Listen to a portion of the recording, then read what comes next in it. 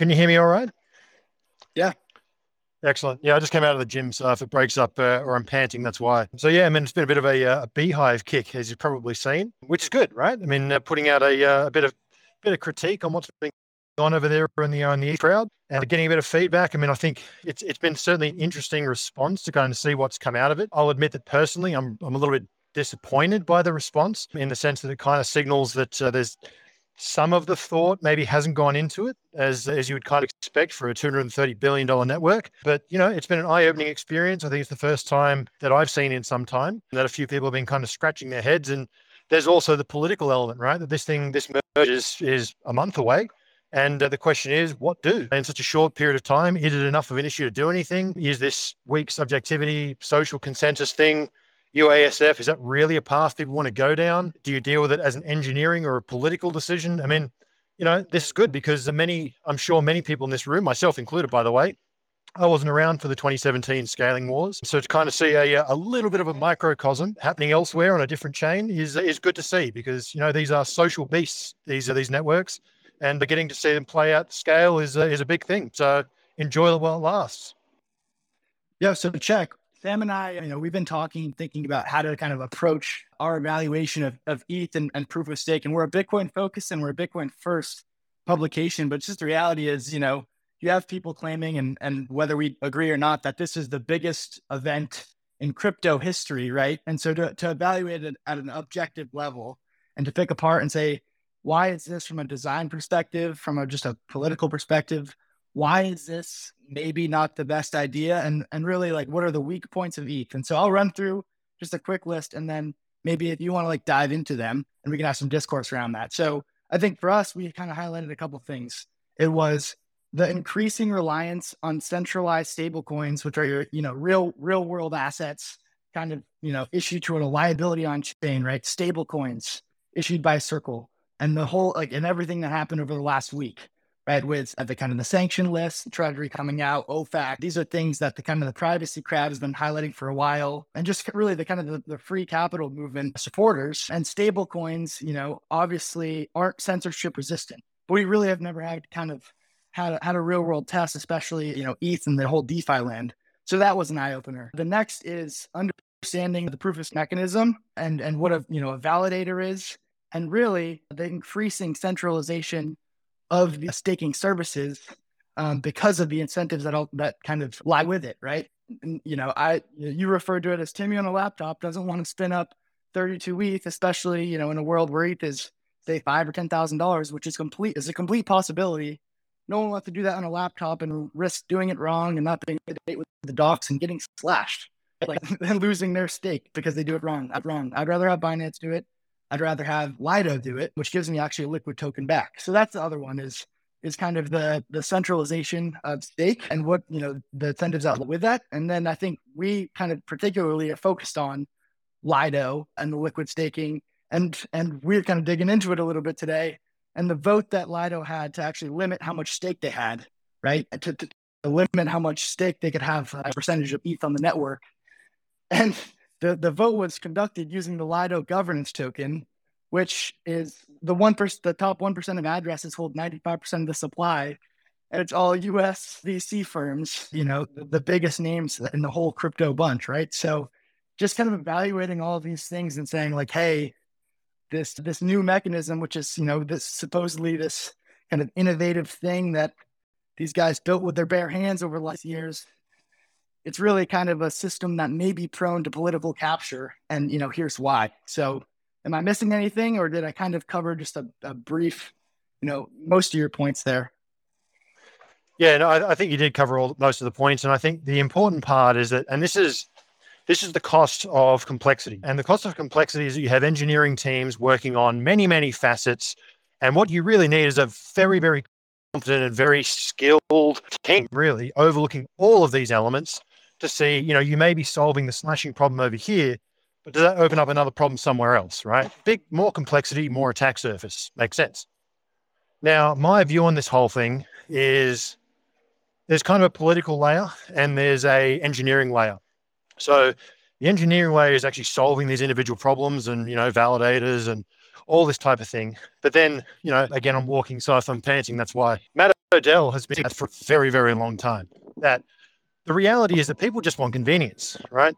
They just want to put their stake somewhere that someone else can deal with it. People are very good and desire the delegation of risk. They also don't trust themselves. I mean, most people are just not technical. I myself am in that boat, right? I don't want to put $320 on my kitchen counter. It's a lot of money and it's a big ask. So I think the underestimation of the social layer of the average punter wants convenience and wants to delegate risk. The result of that particular impact is that you do get this centralization. And then you layer on top of that Lido, right? Great example. CK, you and I have been talking about this for many, many years. They went and issued all these governance tokens, left, right, and center, right? Every protocol's got a token. Well, those tokens want their token to go up. Now, you introduce a Solana or you introduce an Avalanche or any of the things, they're incentivized to go wherever the users go. So because you've introduced governance, you should expect those token holders to act in their own best interest, right? As any of us would in a business. So when there's another revenue opportunity, right, the new lands over in the Americas show up, you would expect those companies to migrate over there and open up a branch.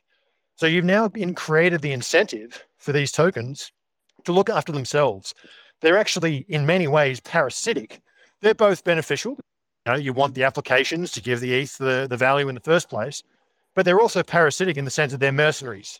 They will move wherever the revenue is highest. And let's just say, for example, that some breakthrough happens on scalability and Solana really does kick ass, right? For example, if the users all move over there, you better believe that the amount of dev attention and app focus and all that will move with the users, because that's where the fees are. And the token holders want to generate, same as any business, as much money as possible. Lido is acting perfectly in its own best interest, right? And as you mentioned, it's very heavily centralized. So in many ways, these things were kind of visible at a political level. And it doesn't matter what you do on the engineering side. If you get captured at the political level, it doesn't matter. You can build the most impressive palace of all time. If it's on quicksand, who cares? You know what I mean? So that's kind of the core issue, I think, is they underestimated the human and the social and the political capture level. And quite honestly, I think they under a TC situation, really, that should be new information. And that really should lead to a reassessment, a step back. Maybe all the bases are covered. Maybe. I don't believe they are. Maybe they are. But if so, step back and just make sure that everyone's aware that you've covered it via X, Y, and Z. Complaining and posturing on Twitter is just not going to do it.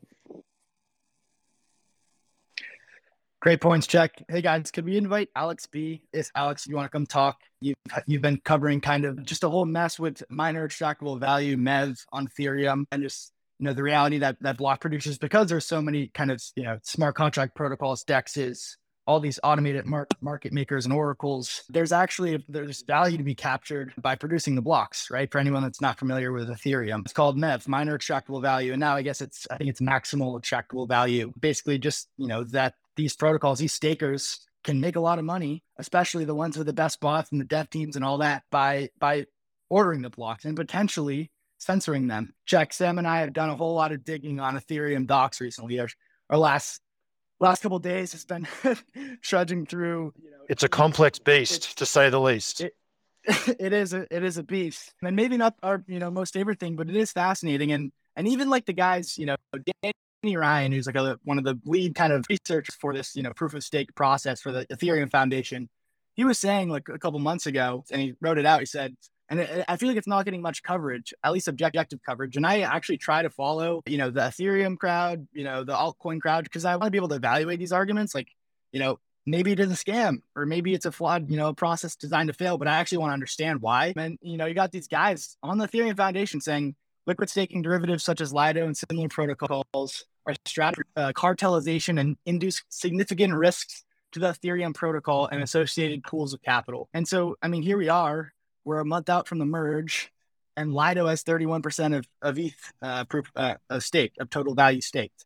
Coinbase, Kraken, and Binance are behind with 11%, 8%, and 6%.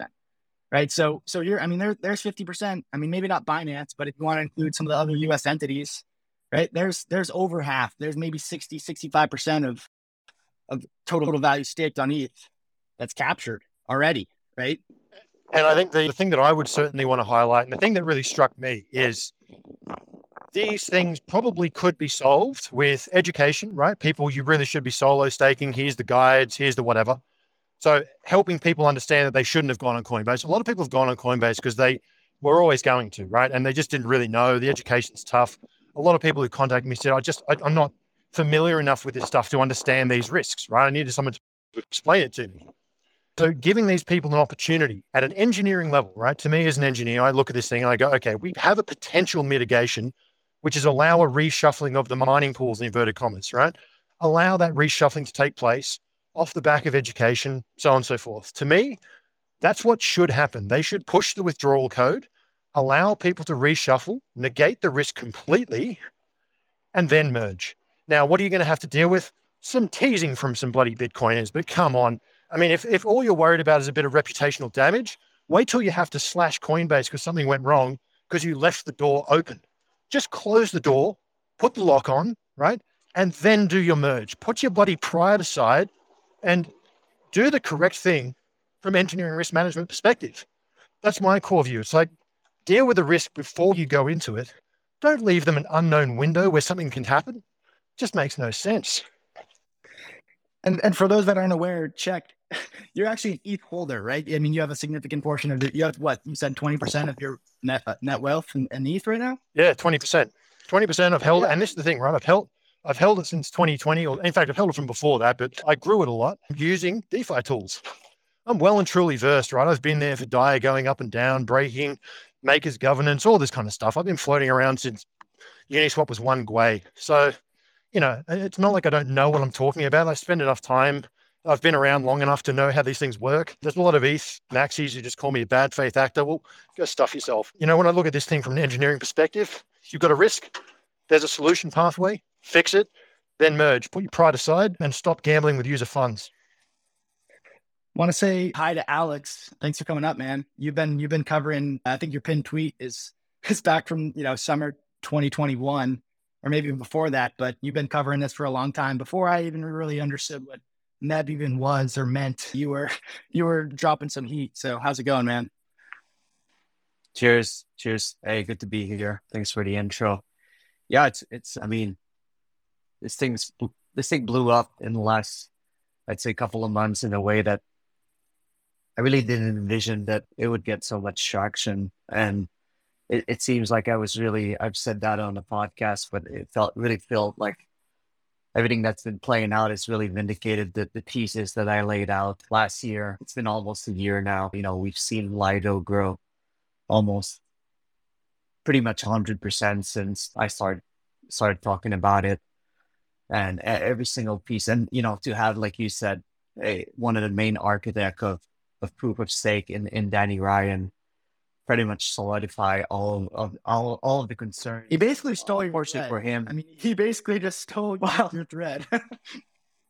Well, I mean, to his credit, and a lot of people did a lot of groundwork in terms of, putting my thread, which was certainly a little bombastic and trollish in more consumable format, perhaps for other people to consult and try to internalize. So I think it was these, and there are a lot of things. There are a couple of things also that he thought I have in my thread. So yeah, like I was going to say, the unfortunate thing for him is his conclusion was that the only way out was pretty much for Lido to limit its growth, which we've seen isn't likely to happen anytime soon. They actually voted on that over the last month, and it was a landslide in terms of Lido token voters. I think the outcome was practically 99% of Lido holders voting against that proposal. And I don't think that it's anything like that is going to materialize anytime soon. And although I empathize as well with Checkmate's take on this, and it seems like the most viable solution, at least to mitigate the immediate concern that, especially with what's been playing out with Tornado Cash, it feels to me like this attempt to the staking pools and the staking dynamics is effectively just kicking the can down the road. And even an attempt to, like, the narrative is switched to a sort of UASF / minority fork movement, but these attempts would not, solve the fundamental incentive problems that has been engineered into Ethereum. And unless they find a significant, a material solution to the MEV problem, and that could be some kind of improvement at the privacy layer. I know they're talking about some sort of threshold encryption, which would make transaction effectively private until they're processed into a block.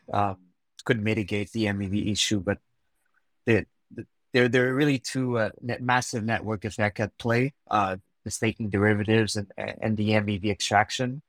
It's hard for me to see any kind of a future where, regardless of the fork, regardless of whether there's an anti USG fork that gets fun of ETH, there's always going to be that tendency to centralize into potentially monopoly block producer, which then the USG will just have to target this one next. So it's quite the conundrum they find themselves in right now.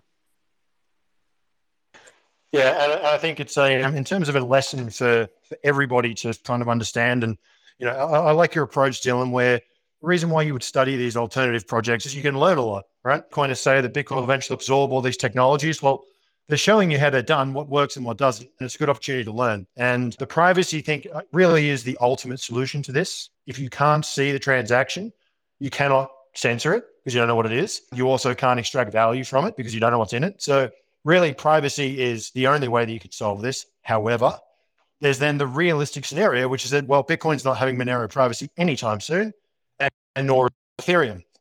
And once you're doing that privacy layer, even if you did decide to do that, the amount of other trade-offs, as the engineering approach would describe, you're going to have to lose some kind of functionality elsewhere. So this is the game. This is the trade-off. And, there is no perfect system. And the UASF thing, I think, it is interesting because that appears to be the primary tool that's being bandied around as what's going to happen. Now, look, the reality is they could go down this path, right? They may well go down the path of slashing, let's say, Coinbase and Lido. Now, one thing I did get wrong in my video, which I have since come to terms with, is it's not 68%. Or 67% threshold, it's 1/3. And this actually makes intuitive sense because if you've got 67% to take over as majority and the 1/3 can then push back on them, well, that means that the 1/3 is also a disruptor. So therefore, it's actually not 51%, it's 31%. Or sorry, 33%. So that 33% is basically going to be Lido with any kind of general.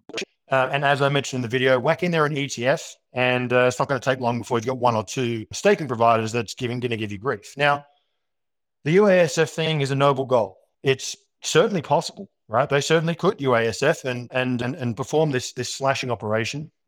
And just what I just entire ecosystem in the process. Yeah. Continue on. And this is the thing, right? The political layer. So imagine all those tinnies who are sitting there on Coinbase, and they're on Coinbase because that's where most people go onto Coinbase, especially those who don't have 32 ETH. Now, it's a lot of money for most people. Even at today's prices, that's a lot of money. That's life-changing for a huge amount of people. So basically, anybody who's not an early adopter of Ethereum, who is, once you think about who's actually fighting this fight on Twitter, they're more or less people who are probably been around for a number of years. They've been stacking ETH for many years. They've probably got 32 ETH. They're probably also motivated enough because of their large holdings and their engagement in the community. They're probably more likely to be solo stakers as well. So if you go down this path, and I've seen some commentary saying, it's a price worth paying for censorship resistance and, bandy the black flag, that's great. But executing on a theory is very different to executing in the real world. And slashing Coinbase and slashing Binance, every single user who loses money in that situation is probably not going to hold ETH for very long. I think that they're probably done with you. They're going to tell their friends that, this protocol is willing to take my money and slash me because of by the way, these are arbitrary rules. What are the rules? Who writes them? What is censorship? Where are these rules? Like who is responsible for writing them down? Where is the Ethereum constitution? In many ways, Ethereum actually probably needs a constitution because otherwise you have to rally around the centralized vector, which, let's face it, is most likely, doesn't have to be, but it's most likely to be the Ethereum Foundation. So really what this is doing is it's kind of the second version of the difficulty adjustment where because we always have to have this UASF rallied around and ready to go, you could argue that Bitcoin has this problem as well with Bitcoin Core, right? Single implementation. The difference with Bitcoin is if you suggest to me to hard fork, I'm going to tell you to go hard fork yourself. So the difference with Ethereum is that they are willing to do these hard forks. And in fact, they pre-program them in to have to happen. So if you go down this UASF path, the fear is that you are going to mince. I mean, what is worse? Really, this is the question that I would put to the Ethereum community. What is worse for your PR? Pausing the merge to deal with a genuine engineering concern on new information coming from this Tornado Cash thing and making a prudent decision to protect users' funds, even if there was a 5% chance that this happens. That, in an engineering world, if you design a bridge with a 5% chance, I'm sacking you. You're out the door. Piss off. Come back when you've got 0.0015%. This is serious business. So what is a bigger PR nightmare? You pausing the merge and just getting the withdrawal code done, educating people and helping little Timmy get his coins into solo staking so you don't slash the little guy to benefit the OGs, or going in and having to do this absolute nightmare UASF, even if you're just banding the black flag. Hey guys, this is Q from Bitcoin Magazine Live. I just want to let you know that tickets for Bitcoin Amsterdam are on sale now. The largest Bitcoin conference in Europe will take place from October 12th to 14th. More details can be found at b.tc/conference/Amsterdam. Use promo code BMLive to get 10% off of your Bitcoin Amsterdam tickets today. If you're like me and want to gain a deeper understanding of what's going on within the Bitcoin market and broader macro environment, you need to subscribe to Bitcoin Magazine Pro today. There's both a free and paid version of this daily newsletter where our market analysts break down what's going on in the markets so you don't have to. Subscribe today at bitcoinmagazinepro.com. Try doing this against the state. You just don't underestimate your enemies. These are not toys. These are serious systems. You want to be treated as serious. Be serious, right? So that's my core kind of thesis here is it's really time to take it very seriously and do the engineering approach. Even if you come back and just delay the merge for a month so you can study this situation, come to a genuine agreement. Yeah, there's no actual issue. Good, carry on. Excellent, no problem. That is prudent engineering, and that is how you maintain network effects. If you want to throw a Molotov cocktail on it, then good luck. Guys, I got to drop off. I got another interview, but as always, feel free to ping me if you've got any questions. Happy to answer them. Check. Cheers, man. Thanks so much for joining. Thanks, guys. So I don't even really know if what's the dynamic around the actual date for the merge, but if there was actually something that could be done to improve the situation, you think they'd want to do it after the fact that they've already postponed the merge or proof of stake for several years now? Like, what would a little bit more waiting have to do if there was really an existential crisis? And I think that a lot of these, even being available for Ethereans to have to make decisions on, really kind of highlight a lot of the social attack vectors that are kind of present with having this type of social consensus hard forking governance model.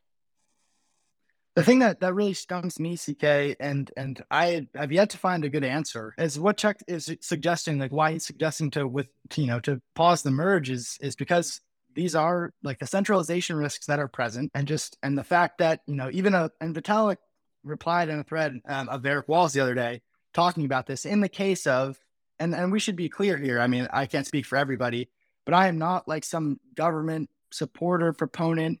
I'm not I screw OFAC, right? They're censoring transactions, they're censoring protocols. I think, they're trying to, sanction information. Ultimately, they didn't sanction an address. They didn't sanction an entity or person. They sanctioned a smart contract from any U.S. person interacting on it. So I fundamentally disagree with that. But if we're just thinking, we're going to take the production of money away from the state, you should probably think in an adversarial manner. And so the fact that we have this merge coming, there's this really big, I guess the Ethereum community has a merge coming.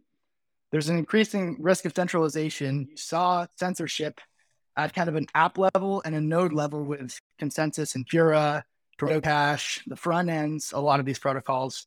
But the risk of block production, because again, the merge takes block production away from the miners, puts it in the hands of validators, people with ETH. And so all these people with ETH give it to Coinbase and Binance and Lido, and they validate and produce the blocks for them. And so if the US government comes to Coinbase or any of these people, and we're not rooting for it, we're just thinking like in an adversarial environment, if you're to become global money or ultrasound money or whatever ETH promises to be, then you should probably be able to defend against these attacks. And one of the ways to do it, to be sufficiently decentralized, is to have the ability to withdraw your stake. And for the life of me, I can't understand why. And I'm not a developer. I haven't written, truth be told, I haven't written a line of code in my life, which is embarrassing. But there are people that are they're full-time engineers for this protocol. And I understand it's a complex system with a lot of moving parts. But to not have the withdrawal code flipped on like a switch at this point in time when you're transitioning to a new consensus mechanism, to me makes no sense. So I would love if someone could explain it. And I don't know if Alex knows. I don't know if Brad knows, but it's somewhat mind-blowing, if I'm being honest. I think it would simply be an admission of failure for them to have to resort to, say, pausing the merge or switching their stance. I mean, if we're being honest, like, this is par for the course for Ethereum. Like, they've never been one for that, would advocate for caution first. They're more likely to try and patch things up as they go, and for them to this is such a this climax of waiting for proof of stake for so many years, and then when it shows send it back home because it's not ready.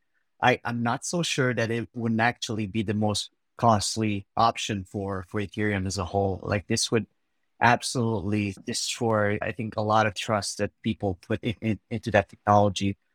So I really why the withdrawal? Why the withdrawal code? It's simply because they never envisioned that it would be necessary. They never really envisioned that there could be such a problem. And to be honest, they won't admit that there is a problem. They will not. That's why they'll never pause the merge. They'll go along with it, because doing anything else but doing this would simply be an admission that Ethereum, as it is, and after proof of stake, is effectively centralized. And it would actually probably draw attention to this centralization and even give more ammunition to potentially USG entities to target those centralized vectors. So it seems to me like that's very, very unlikely to happen. Hey, for the sake of objectivity, I know like a lot of us have kind of a, pro Bitcoin, pro proof of work, proof of stake is a mess stance. But if we could get Udi up here, everyone's favorite, multi-chain maximalist, just to give devil's advocate other side, think what you want about the actual opinion, but I'd love to get a kind of an alternate stance, and maybe he could, defend, or support the pro ETH case. Udi, if you want to come up, man, you're more than welcome. How is it that always in Bitcoin? It's you, man. You just pop up. In Bitcoin spaces, I'm like the shitcoin defender. And in shitcoin spaces, I'm already known as the Bitcoin maxi. How does that always happen to me? You're damned if you do and you're damned if you don't. Udi, you did this to yourself. Udi, you can't steal that from me. That was my line. Yeah, well, it's fine. So what are we? Udi, so I mean, we engaged a little bit about this the other day, but do you know why the roadmap doesn't have the withdrawal function, or is that just like overblown? Are we missing something here fundamentally? Like, I know you just popped in.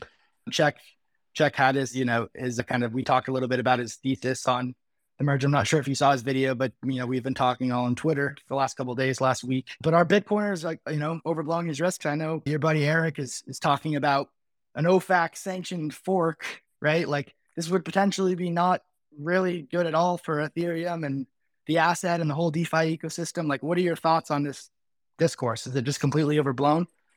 Yeah. So first of all, I want to say I'm really not anywhere near being an authority on how proof of stake works and what the plans on the Ethereum side are.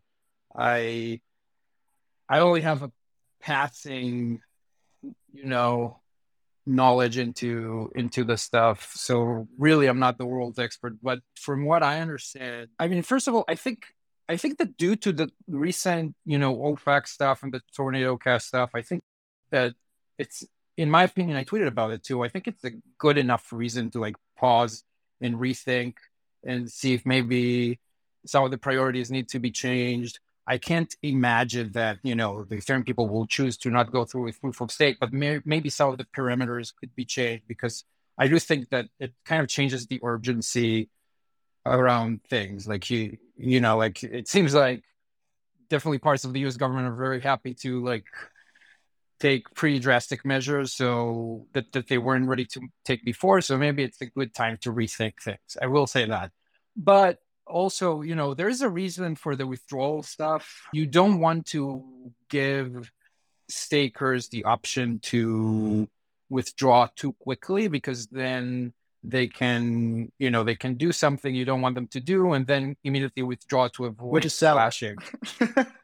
I mean, yeah, no. I mean, yeah, that's one thing. That's one reason. But that's true. It is one reason. But also, they could do, they could like censor stuff, or they could violate the rules in whatever way, and then immediately withdraw to avoid slashing.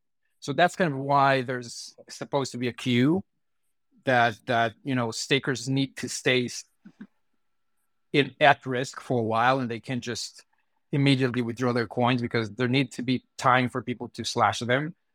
But so there is a reason for that. But the thing that I'm not sure about is if there's a good reason to not even start the queue now and instead hold any withdrawal for the next 12 months or whatever. So eventually there will probably be a queue anyway, but I think there's a question about why do they want to delay withdrawals for the next year or so for everyone. So that is probably I would say this is something that's worth being discussed, given the the recent Tornado Cash shenanigans. I don't know if they will or not, but I think it's worth some of the discussion.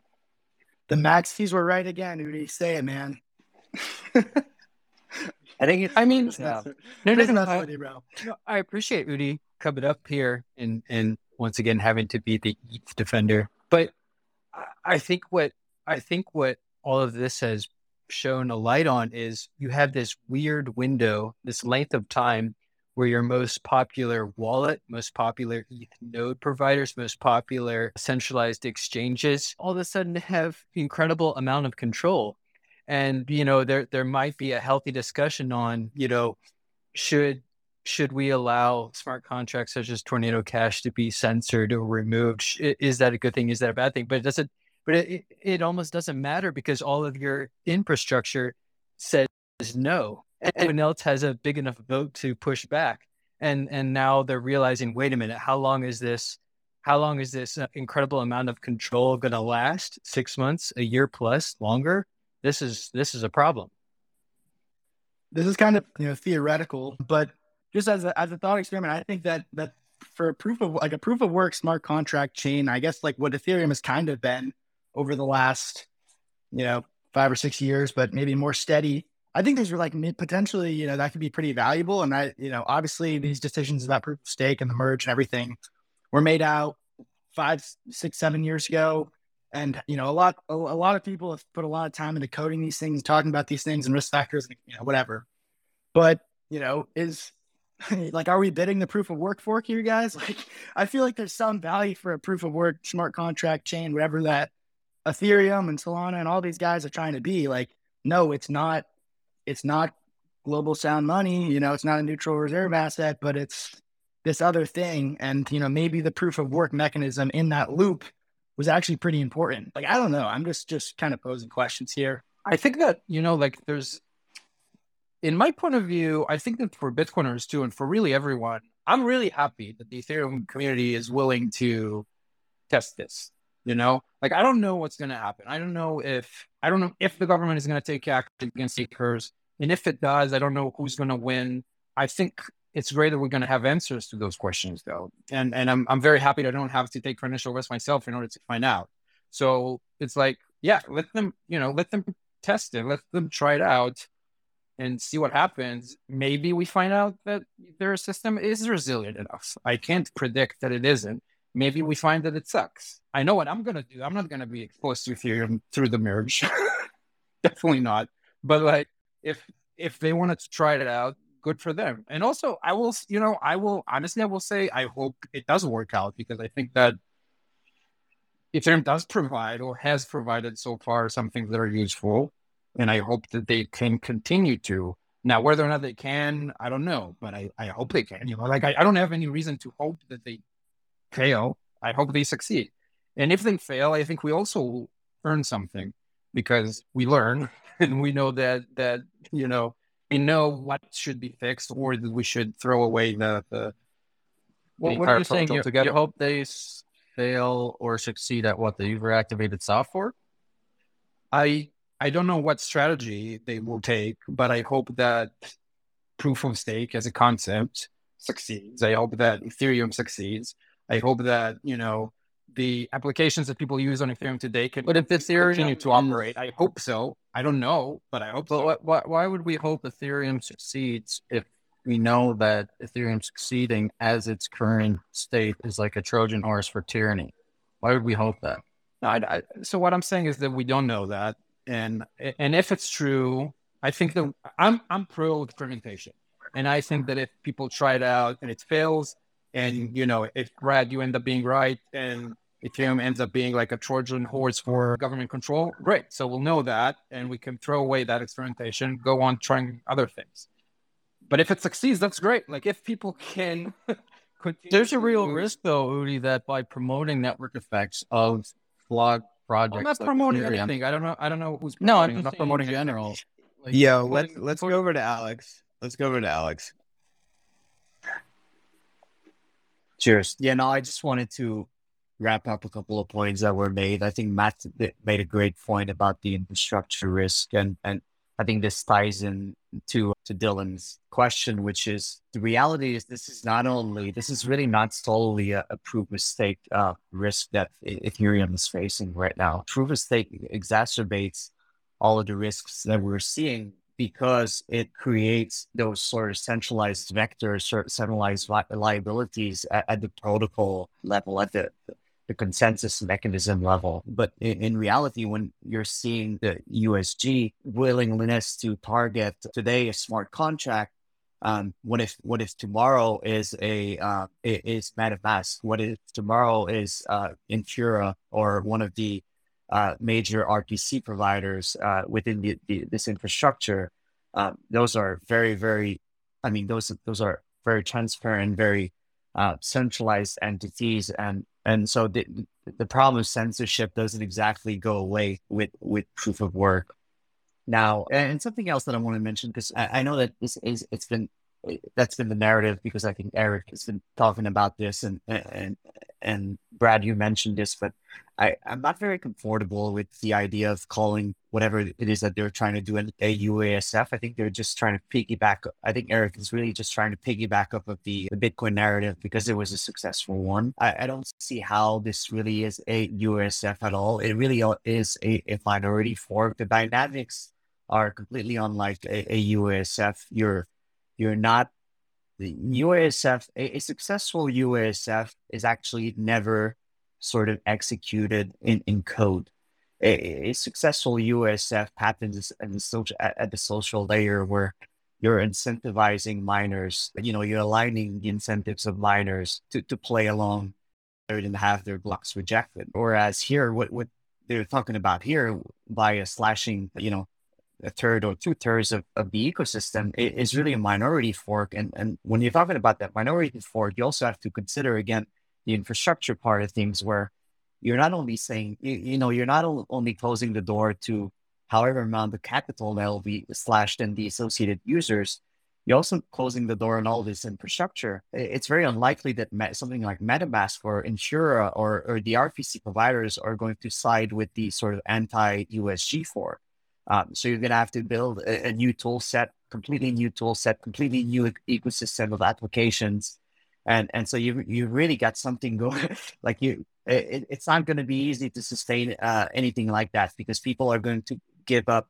People are going to have to give up essentially every single piece, not every single piece, but a large piece of the Ethereum infrastructure and application as they exist today. So yeah, I would like if we don't, entertain the UASF argument, because I think this just I wouldn't say that necessarily this was Eric's intent, but I think this sort of try to give some sort of, I don't know. It's totally different from it's totally different from the Bitcoin story, because the Bitcoin story also was not only, a bunch of people running nodes signaling for USF. One of the reasons why USF succeeded was because it had clear economic majority backing it. I don't know that the economic majority argument is as sustainable in this conversation for Ethereum.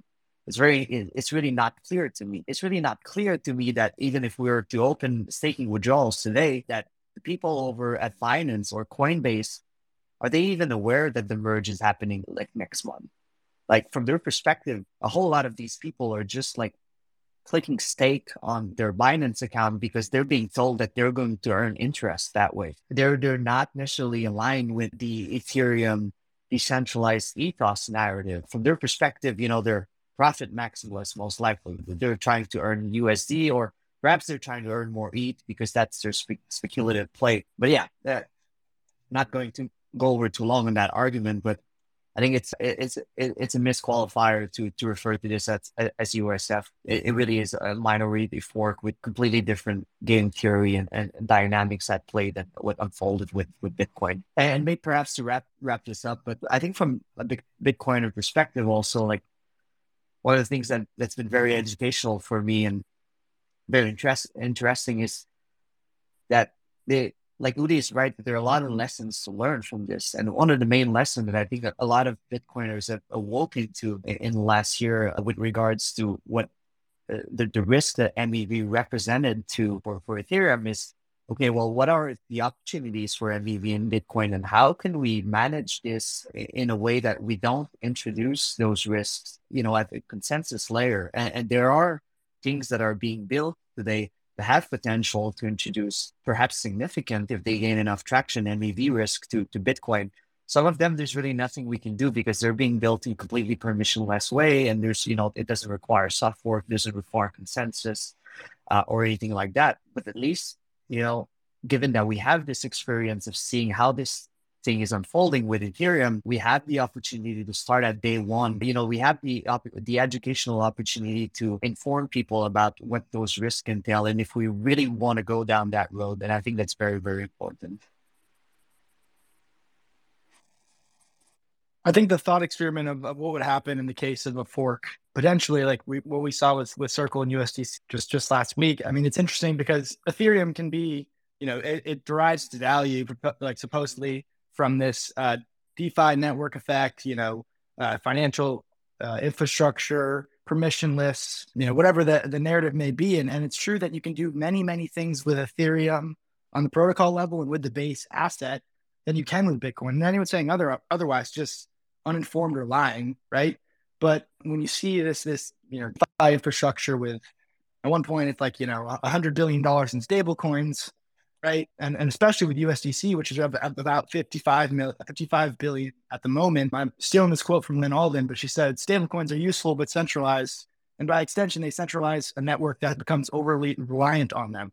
So, in the case of this rogue soft fork where, Ethereum, says, F you, that maybe it's Ethereum Foundation or the node runners, or I guess the validators in this case say, we're not accepting censorship, and they fork off. Well, at the same time, that fork isn't going to have USDC, and it's not going to have, I hope it does for their sake, but it's not going to have DAI, which is, their algorithmic centralized stablecoin that's 55% reliant on USDC.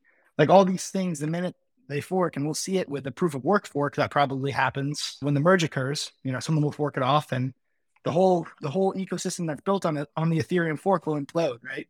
All the DeFi protocols liquidate, margin calls, the whole 9 yards. And it'll be interesting to see if anything of value can be rebuilt there. But just, in any contentious fork environment in the future, which may or may not happen, and, from government pressure that may or may not come, what happens to all this infrastructure? It's a pretty complex and interesting thing to think about. And I certainly don't know how it's going to play out, just like Udi said, but just kind of weighing these potential scenarios. There's certainly risk factors. I think it's more involved than, they're just saying they wouldn't have USDC on on a censorship resistant fork. I think so. Surely USDC is going to have a strong voice in that debate, right? And honestly, US Circle is partnering with Coinbase. They're both kind of sort of running USDC together. So if someone is going to try to slash Coinbase and all of their users, I would assume that USDC would try to side with Coinbase on that argument, probably, because they're really tied very, very deeply together.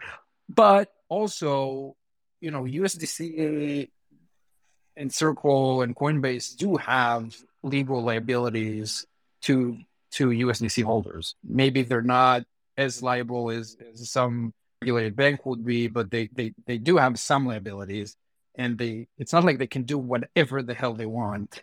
So it will be interesting. I don't know for sure they will certainly choose to go with with a Coinbase side of the fork. They might not have that option, especially if it's going to be very clear that the market chooses another option. And on that point, I mean, I definitely agree with Alex that it's not exactly the same as UASF. I mean, it's really not a user activated software. It's something else. I don't know how I'd call it, but it's something else.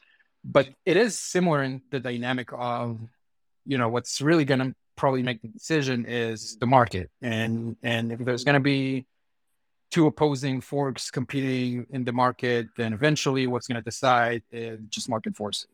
And that's sort of what happened in UASF2. I would argue that it's probably not the nodes that made the decision. It's probably just, market forces chose to go with the non-SegWit2x fork.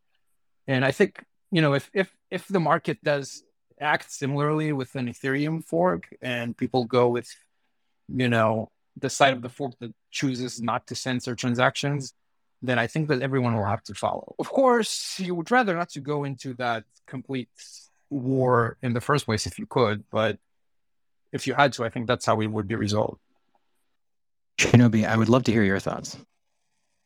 Well, I would just like to say, in terms of stablecoin issuers' liabilities, that starts and stops with redeeming tokens for dollars. Like, which side of a fork that's on, what network that's running on is completely and utterly irrelevant to those liabilities. They have to redeem them. Whatever network it's running on, that's the end of their liability. And I have no idea if this got brought up before I came in here, but I just have a question for anybody who thinks that a UASF to deal with exchanges having so much staking power. Why on earth do you think that anybody who has their coins on an exchange staking for them would support a fork that lights their money on fire? Like, how on earth do you see that having any widespread support amongst anybody using that staking service? Yeah, I think that's why I brought up earlier that, like, it's really not clear which side the quote unquote economic majority lays on as far as this debate goes. There certainly is a lot of capital in Ethereum that couldn't, perhaps to a certain extent, couldn't care less about censorship resistant properties. A lot of them will see it, perhaps a lot of them do see it simply as, another fintech opportunity, a speculative, a new venture, a new frontier in finance. And that's why also there's really also a very real alternative. And perhaps that's what Brad was envisioning. And this is something I discussed over the last couple of weeks, but there's also a very real alternative that they actually, in fact, decide not to kill the golden goose, because they can actually profit handsomely from an Ethereum protocol that's easily, seized. And there's a lot of opportunity for institutions to sit as rent seekers, even in a monopoly block producer scenario where they're able to extract very undue capitals from users by there really is a lot of details and aspects that are a lot of people are not familiar with. But when you're considering block producer scenario, you can envision censorship markets at the MEV level where you can give priority to certain participants to be able to allow them, to capture these economic opportunities rather than others. And you can create a market for that where people are actively bidding against each other to try and capture these opportunities. And who profits from that is the validators, is the Lido protocol owners. And so I think the censorship, like the immediate protocol level censorship narrative, might be overplayed, and that is obviously because of what unfolded with Tornado Cash. But there's also a scenario where they decide to,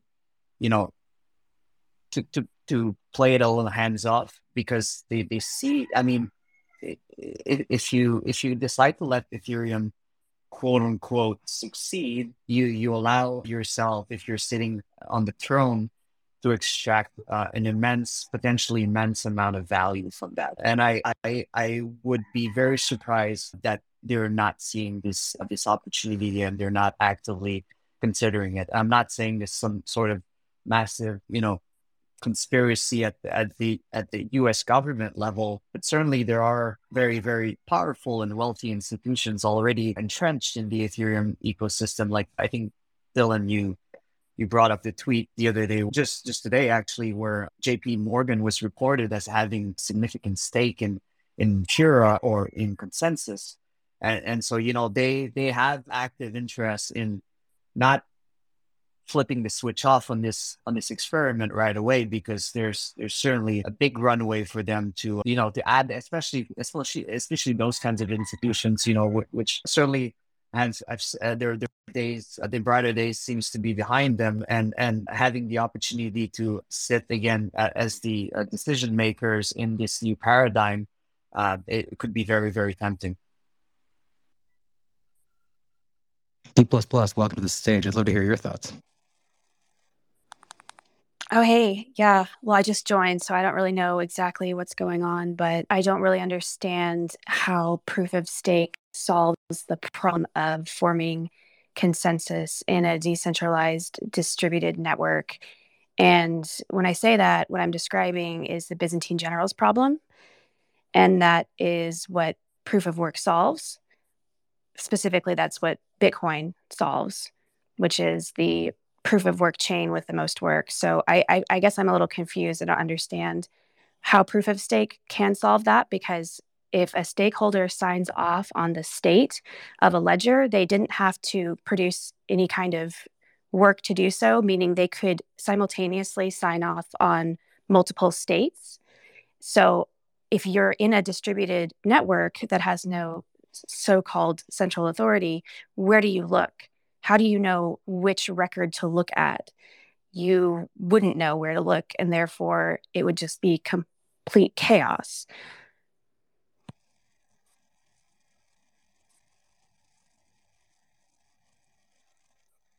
Your statement goes uncontested. I mean, I think it's been the open question for a long time. And what I find more interesting is that we've, as Bitcoiners, we've always theorized that proof of stake was, like, as you said, simply not a solution to the problem that coin is fixing. But I think the more interesting aspects of it and why we're having this conversation is that things are actually playing out in practice.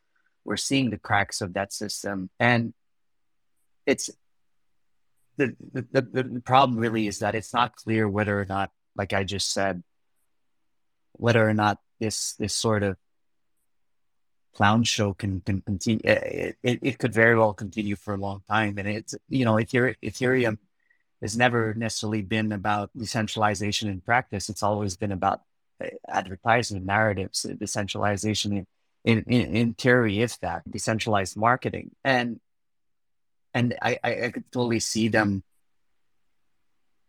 quote unquote, succeeding at that for a long time. And so the fundamental sort of computer science theory that shows that you just explained, that shows why they're not decentralized, is probably not as convincing of an argument as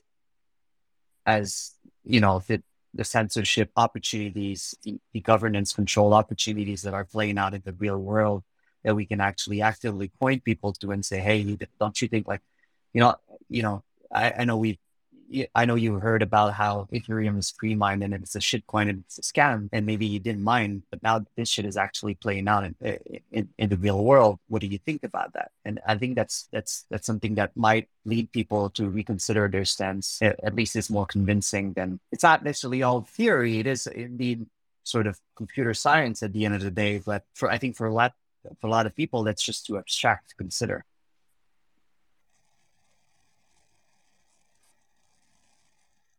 Brad, do you have your hand up, man?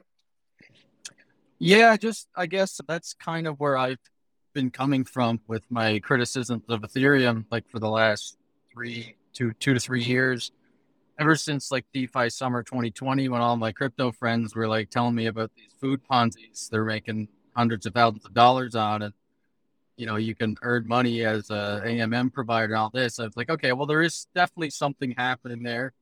So I went and tried to look at DeFi and use DeFi a lot, try to create DAOs and create NFTs and just use it all. And I came pretty quickly to the conclusion in summer 2020, that the end game here is complete government capture, because you're like, once you invite the regulators to have jurisdiction, it's like inviting vampires into your house. They can't come into Bitcoin if you don't have something that they can directly regulate inside of the core of your system. But with MakerDAO kind of like being one of the main algorithmic stablecoins, ended up having to back a DAI with USDC to hold the peg. I mean, that was just the first kind of sign that the culture of Ethereum is not actually decentralization. There's a lot of LARPing of decentralization, but when the shit really hits the fan, they're totally willing to bend the cypherpunk values and principles of censorship resistance and privacy and decentralization. And when you combine it with what we saw happen over the last 2 years with all these token airdrops and stuff, where they're basically redoing the ICO bubble and just doing it where it's like, not me giving you money, it's a smart contract giving you money, therefore it's not an ICO. I mean, I just don't see any possibility, and it's been like a year and a half since this has been my view, that this does not end up with, if Ethereum succeeding as a global settlement layer for trillions of dollars of derivatives and notional value of all the stuff that's happening in the traditional markets, if all that actually does happen on Ethereum, it's not going to be good for the world. It's going to be something that's like, if the ultrasound money meme actually succeeds and all these like influential people back Ethereum and elevate Ethereum over Bitcoin, and that's the thing that we're all using, I mean, it's not going to be good for the world. Brad, I think really quick, I want to kind of circle back to the conflicting signing amongst stakers. Like the entire dynamic there is why slashing protocols were existed. And you don't need to see a canonical state in order to enforce slashing. Just the existence of two conflicting states is what's necessary to actually slash and penalize a staker that's signing conflicting states. That's actually kind of the heart of the entire matter around exchanges running stake pools and proactively slashing. I think without even going into the weeds of it all, though, like the whole Bitcoin crypto argument, debate, whatever you want to call it, I think it can be kind of whittled down to this from the Bitcoin side of things. It's like Bitcoin was an engineering solution to a computer science problem that existed for a long, long time, which essentially was, the double spend problem. How do you send value trustlessly across the internet? And with that, with proof of work combined with the difficulty adjustment, we essentially, we think we may have figured out the problem, figured out, a solution to this really, really big problem. And Bitcoin essentially kind of, with absolute scarcity and it's triple entry accounting, we kind of have something really special here. And it maybe solves a problem in the biggest, total addressable market in the world. And Ethereum and crypto and whatever else, build fast, break things. And, it's pretty novel. I respect what people are doing and, the idealists in the world and trying to build this stuff, but it's just not competing for the same thing. And that 0 to 1 of Satoshi released Bitcoin, the first software, and then from there just kind of genie was out of the bottle. I think that's like the story. And talking like going into the the validators and slashing and all this, like these really technical specifics of proof of stake and this protocol and that protocol and this DAO. It's important to understand and be able to articulate it. But like that's why the maximalist, like Bitcoin and everything else, I think that's where I approach it from. But I see Udi has his hand up. Oh, Udi has his hand up. This will not end well. I mean, I agree with you. And I think that, I think that a lot of the narratives on the Ethereum side are batshit crazy. The top one is the ultrasound money meme, but it's ridiculous. I think fewer and fewer people, even within the Ethereum camp, buy into that crap these days. I don't think Ether as an asset or Ethereum as a platform can compete with Bitcoin. I think they do completely different things. And that's why I said before that I hope it succeeds. I mean, I do hope that Ethereum manages to be a censorship-resistant platform for DeFi apps. I hope they do. I hope they don't get stopped by government. I mean, I hope they find a way to do it. I think that Brad is probably right that in the current state of things, it's more likely than not that eventually, in one way or another, they'll be stopped. I don't know if it's through proof of stake or through Infura or through something else. But I just don't think that opinion is super interesting. Like, yeah, of course, the default is that the government is going to shut everything down. But the value is in trying to figure out a way that they don't, and trying to find a way to, to combat the many different ways that the government can stop things. Now, the way that Bitcoin does it, which is fabulous, the way that Bitcoin does it is by just optimizing for resiliency and not agreeing to take any shortcuts anywhere. And I think that's the right choice for Bitcoin as money. But because Ethereum isn't money, it isn't going to be money, and it's trying to be a platform for apps, then it probably needs a different set of trade-offs. And I think they're trying to find it. I don't know if they're going to find it with the merge. I don't know if it's going to be a step back or a step forward. I honestly don't know, but I think it's great that they're trying to find it, and I hope they do find it. I think that's a reasonable position to hold, and I think it would be good for us Bitcoiners too if they manage to find a way to have a censorship-resistant platform for apps. That's great. Now we can use Bitcoin in those apps. So I hope they do, and if they don't, I hope someone else does. But I think that this is the reason I'm excited about all of this, because we're going to have answers. So this is, in my opinion, that's right. But I mean, Udi, if it's not trying to be money or an asset that accumulates and retains value, just a utility platform, then like think about the circular logic there. There will be no demand for that asset economically, except the bare minimum necessary to use the platform, where that asset that will have spiraling lack of demand down to the bare minimum necessary to use it is what actually incentivizes the security of the platform itself. So the dragon starts eating its own tail there. Like if it cannot be an asset that maintains monetary value, then the entire system starts collapsing in terms of incentives. Yeah, so I said this before, and I'm happy to say it again. I'm not that bullish on ETH as an asset, and you're right that Ethereum as a platform probably needs ETH as an asset to function. So, what happens if ETH goes down and can't support the platform? I don't know. That's a good question. I don't know what happens. I think that the interesting thing is that it dies. Changing. Now, well, the thing is they can keep changing it. So and they did. So they change ETH as an asset all the time. They recently changed it like a few months ago, and they're changing it again now with the merge that has economical influences on the asset itself. And they'll change it again in the future, I have no doubt. Now, if you look at ETH as an asset 2 years ago and compare it to ETH as an asset today, it's certainly more attractive to be an ETH holder today than it was 2 years ago, because 2 years ago, there was literally no reason to hold ETH because there was no sink into the value of ETH. And now there is. And maybe in 2 years, they'll come up with more of those. I don't know. I have no idea. I tend to agree with you that they probably will not, but I think that they'll try to.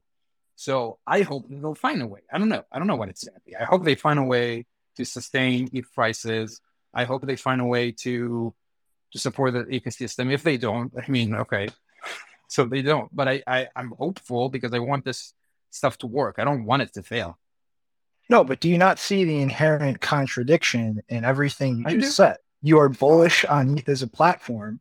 ETH is not trying to be money, yet without it being money or having a monetary value, it will fail as a platform. No, so It literally cannot succeed without that.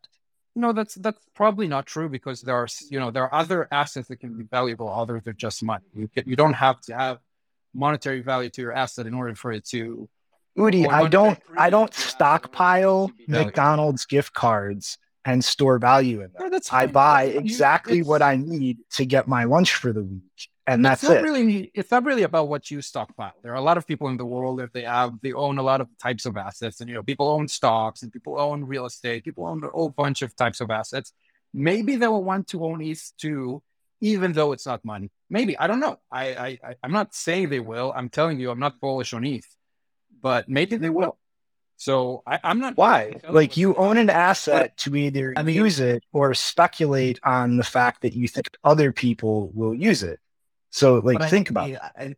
I think the obvious argument is just that ETH devolves into some sort of federated consensus model where the Ethereum effectively acts as some sort of equity in the system where the validators are rewarded by a transaction fee. Now, the other argument, obviously, the obvious argument that you can make to that is that this appears to be a race to the bottom where if you have this technology available and you don't have to pay, obnoxious amount of money to support an entirely decentralized network, then you have to look at things like Solana where, the fees are extremely cheap and they're not necessarily, it's a question whether or not it's actually going to, and Solana itself, at least the current price could very well not be sustainable, but there are potential revenues to be made from offering a quote unquote distributed platform for applications. Now, whether that, I mean, it's kind of, I think it's a moonshot in practice. How does that play out? Because if you're not actually offering censorship resistance, then how are you different from, the whole Excel sheet argument? But there's an interesting, I think there's an interesting sort of, I guess I'll side with Udi in that it's not so clear to me how all of this will play out. ETH will die, or it will be the thing that finally replaces COBOL for banks. Pick one. Not actually. In its current iteration, I completely agree. I guess, I just don't think that it's, our role as Bitcoiners to be opposed to replacing COBOL. Like, if it ends up replacing COBOL, great. If it's not, also great. Like, I don't see a reason why, as the Bitcoiner, I need to hate on the attempts. I hope it works out. And I agree, there's a lot of reasons why it will not work out. So that's why I'm not going out there and saying, hey, you should buy ETH. I'm definitely not buying ETH, and I definitely don't recommend that anyone else does. But if people want to make that bet, reasons to making it too. The discussion is good, but I think it's good for us if it succeeds. Like, obviously, like, COBOL sucks. The banking infrastructure sucks. I think if it's replaced by something that's good for Bitcoiners too. So, like, I'm hopeful. I'm not saying I'm bullish, but I'm hopeful. But I think that, like, I don't have any problem with that perspective. I just think that the challenge is that we're not discussing, like, why the Byzantine general's problem solution is important well enough yet, and really it's a function of settlement, right? Like, the movement of information from one set of hands to another set of hands with a level of assurance that is mutually agreeable to both parties, in a trustless manner, like that value proposition of that information transfer, like, is the thing that's happening that is so important. And the running of code and the execution of contractual obligations between two parties, like, deserves in many cases the same level of assurance. of sort of the information's fidelity between the two parties. So I think like that's where Udi, I'd agree with you that I'm really hopeful that we can get to a point where the transfer of that information, the running of that code, the settlement of that contract, the movement of that asset, like that can all happen with a degree of assurance that I would be willing to opt into. But short of being offered that, like I'd rather just use banks and buy stocks, right? Like the other, so that's one piece of it that I just have heard that I wanted to reflect back a little bit. The second is just like, I think that there's this, there's this problem that has happened with like, where does value creation and value accrual, like how does that happen? Where does that happen within the context of a system? And like tokens didn't invent like a new mechanism of value accrual, right? You're either closer to the spigot, you're either claiming, future cash flows, or you're speculating on price appreciation, right? Like the number of ways that number goes up is reasonably finite.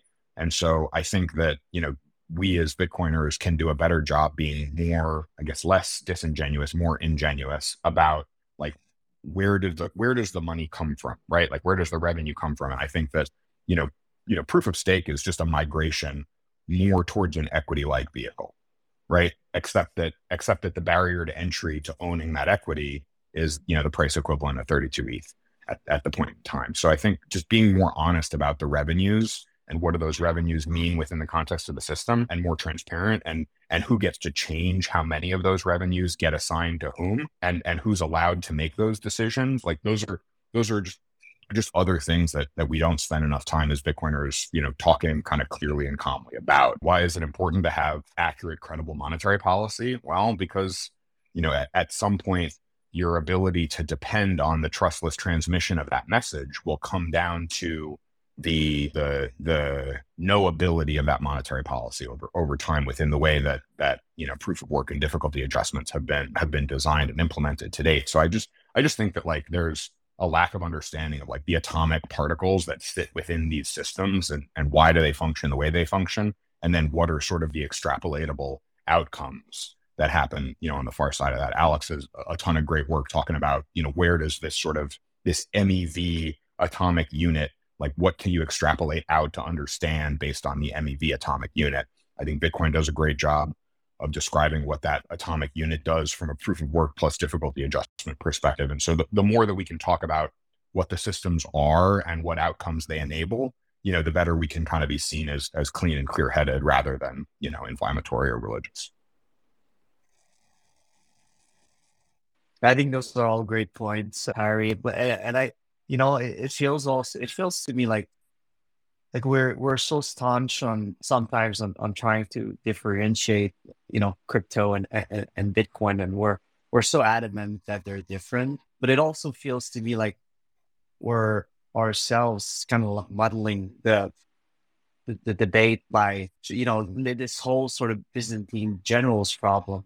Sure, that's necessary if you want to have money, but not everything, requires that 5 default tolerance. And so I think there's a design space for strictly sort of Byzantine fault tolerance systems where you don't have obviously the decentralization and the distribution that you have with Bitcoin, but you have opportunities to at least remove central point of failures and disintermediate processes, financial processes, in a way that makes them perhaps, not necessarily permissionless, but incentivize competition and overall probably results in just better products. I think when we say I'll just go to the bank and use in stocks and whatever, it seems to make the assumption that we cannot iterate and improve on that. And it feels like we should, but we're probably not there yet. And I think that's one of the biggest fault of Ethereum is trying to,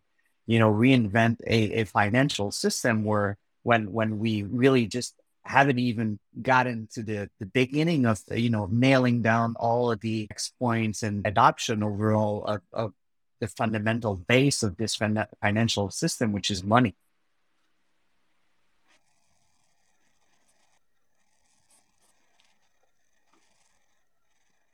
Well, I think the existential crisis of the last 2 weeks has been, and yes, Udi has stated a couple of times here. He's not an ETH maxi, but some of these much bigger ETH fans have been, having a crisis over this Tornado Cash situation because, look, it's shining a light on even being a large stakeholder is probably not enough in the future of centralized infrastructure that ETH is looking at. They haven't even merged yet, but they came to a major event where Tornado Cash is now verboten according to the Western governments of the US. And before they could even look up SDN lists and Google OFAC, their most popular wallet, MetaMask, their most popular used nodes, Consensus and Pure, and their most popular quote unquote safe stablecoin, USDC, banned it, made the decision for them, done, signed and sealed. Think about that for longer than 5 minutes, and how are you not just incredibly worried? Like, wait a minute, that's a situation now. We haven't even merged yet. That's a crisis. I think it's also like the, whether it's ETH proponents or altcoin proponents in general, like the whole marketing pitch of one decentralized whatever, right? Whether it's decentralized financial infrastructure, decentralized applications, decentralized finance, as well as proof of stake being framed as, a competitor of proof of work or, a different consensus change, but, it's better or more secure or whatnot. It's like kind of almost setting itself up for failure in a way. Like, I think there's room for gas assets, whether that's Ethereum or Solana or AVAX or whatever it is, like these things, these chains, these execution mechanisms, but is there probably a lot of, monetary premium in the altcoin space that isn't real liquidity and, it's going to get deflated over the next decade against BTC? Like, I really think so. And that's fine. I think, that's just kind of the point or the frame that I try to come from when talking about these things. Cause I comment on the Bitcoin and the crypto space. And some of the stuff, like it's a novel idea to build this and to try this stuff. But, is a lot of the use case and user experience just pure speculation? Yeah. And that's fine to recognize that, but it's just fundamentally different than what is being built over on the Bitcoin side of things, in my opinion. Yeah. I think, in that comparison to Tornado Cash that Matt brought up, I think, there are two ways to look at it. One, for sure, absolutely, like the government decided they wanted to stop this, and they mostly succeeded. Like, definitely the volume in Tornado Cash dropped significantly, and I would say probably a lot of people are afraid of using it. It didn't drop completely though; like it still exists and still being used, and that's because it can't fully be stopped. So yes, you had Infura blocking access, and you had USDC freezing assets in it, and you had MetaMask not allowing access to it. You had the domain register of it shutting it down. So it's like hard to use it right now if you want to, but you still can, and some people do. Now compare that to the premier Bitcoin-based privacy solutions, like let's say Samurai and Wasabi. They both require like a coordinator server to function. If you take that one server down, you don't need to reach out to both Circle and a domain registrar and GitHub and whatever. You just take this one server down, and the service is down.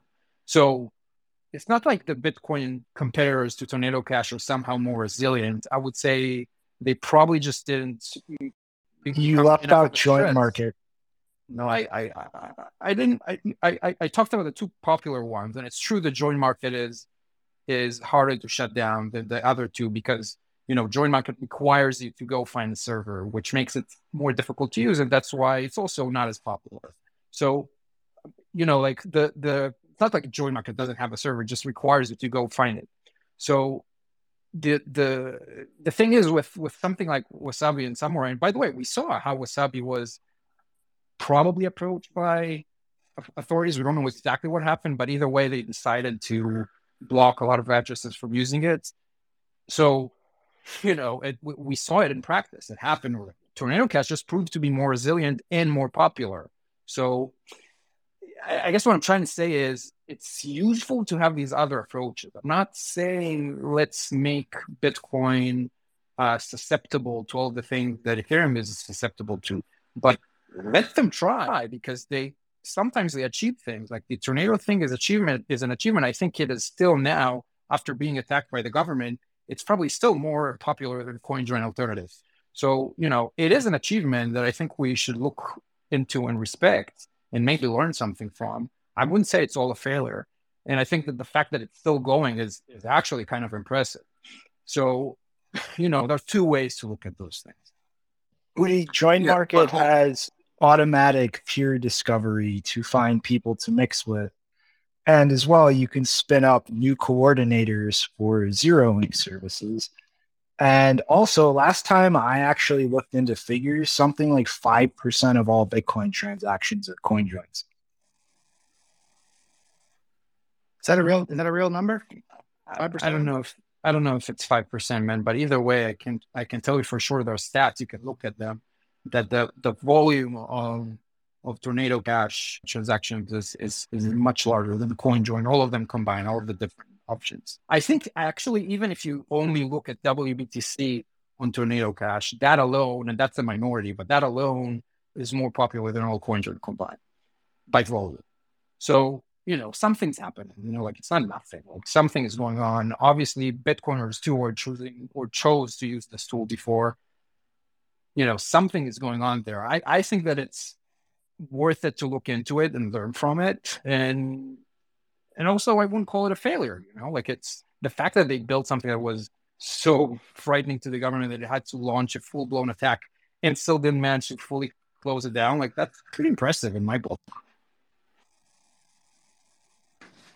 My friends, this has been a fantastic conversation. Unfortunately, we're going to have to bring it to a close. Thank you so much to everyone who jumped up on stage, offered their opinions. I appreciate the quality of the conversation that we've had here today.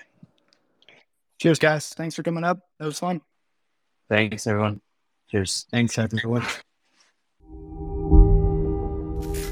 Hey guys, this is Q from Bitcoin Magazine Live. We're going back to Miami for Bitcoin 2023. Lock in your tickets before prices go up. Use promo code BMLive to get 10% off of your tickets today.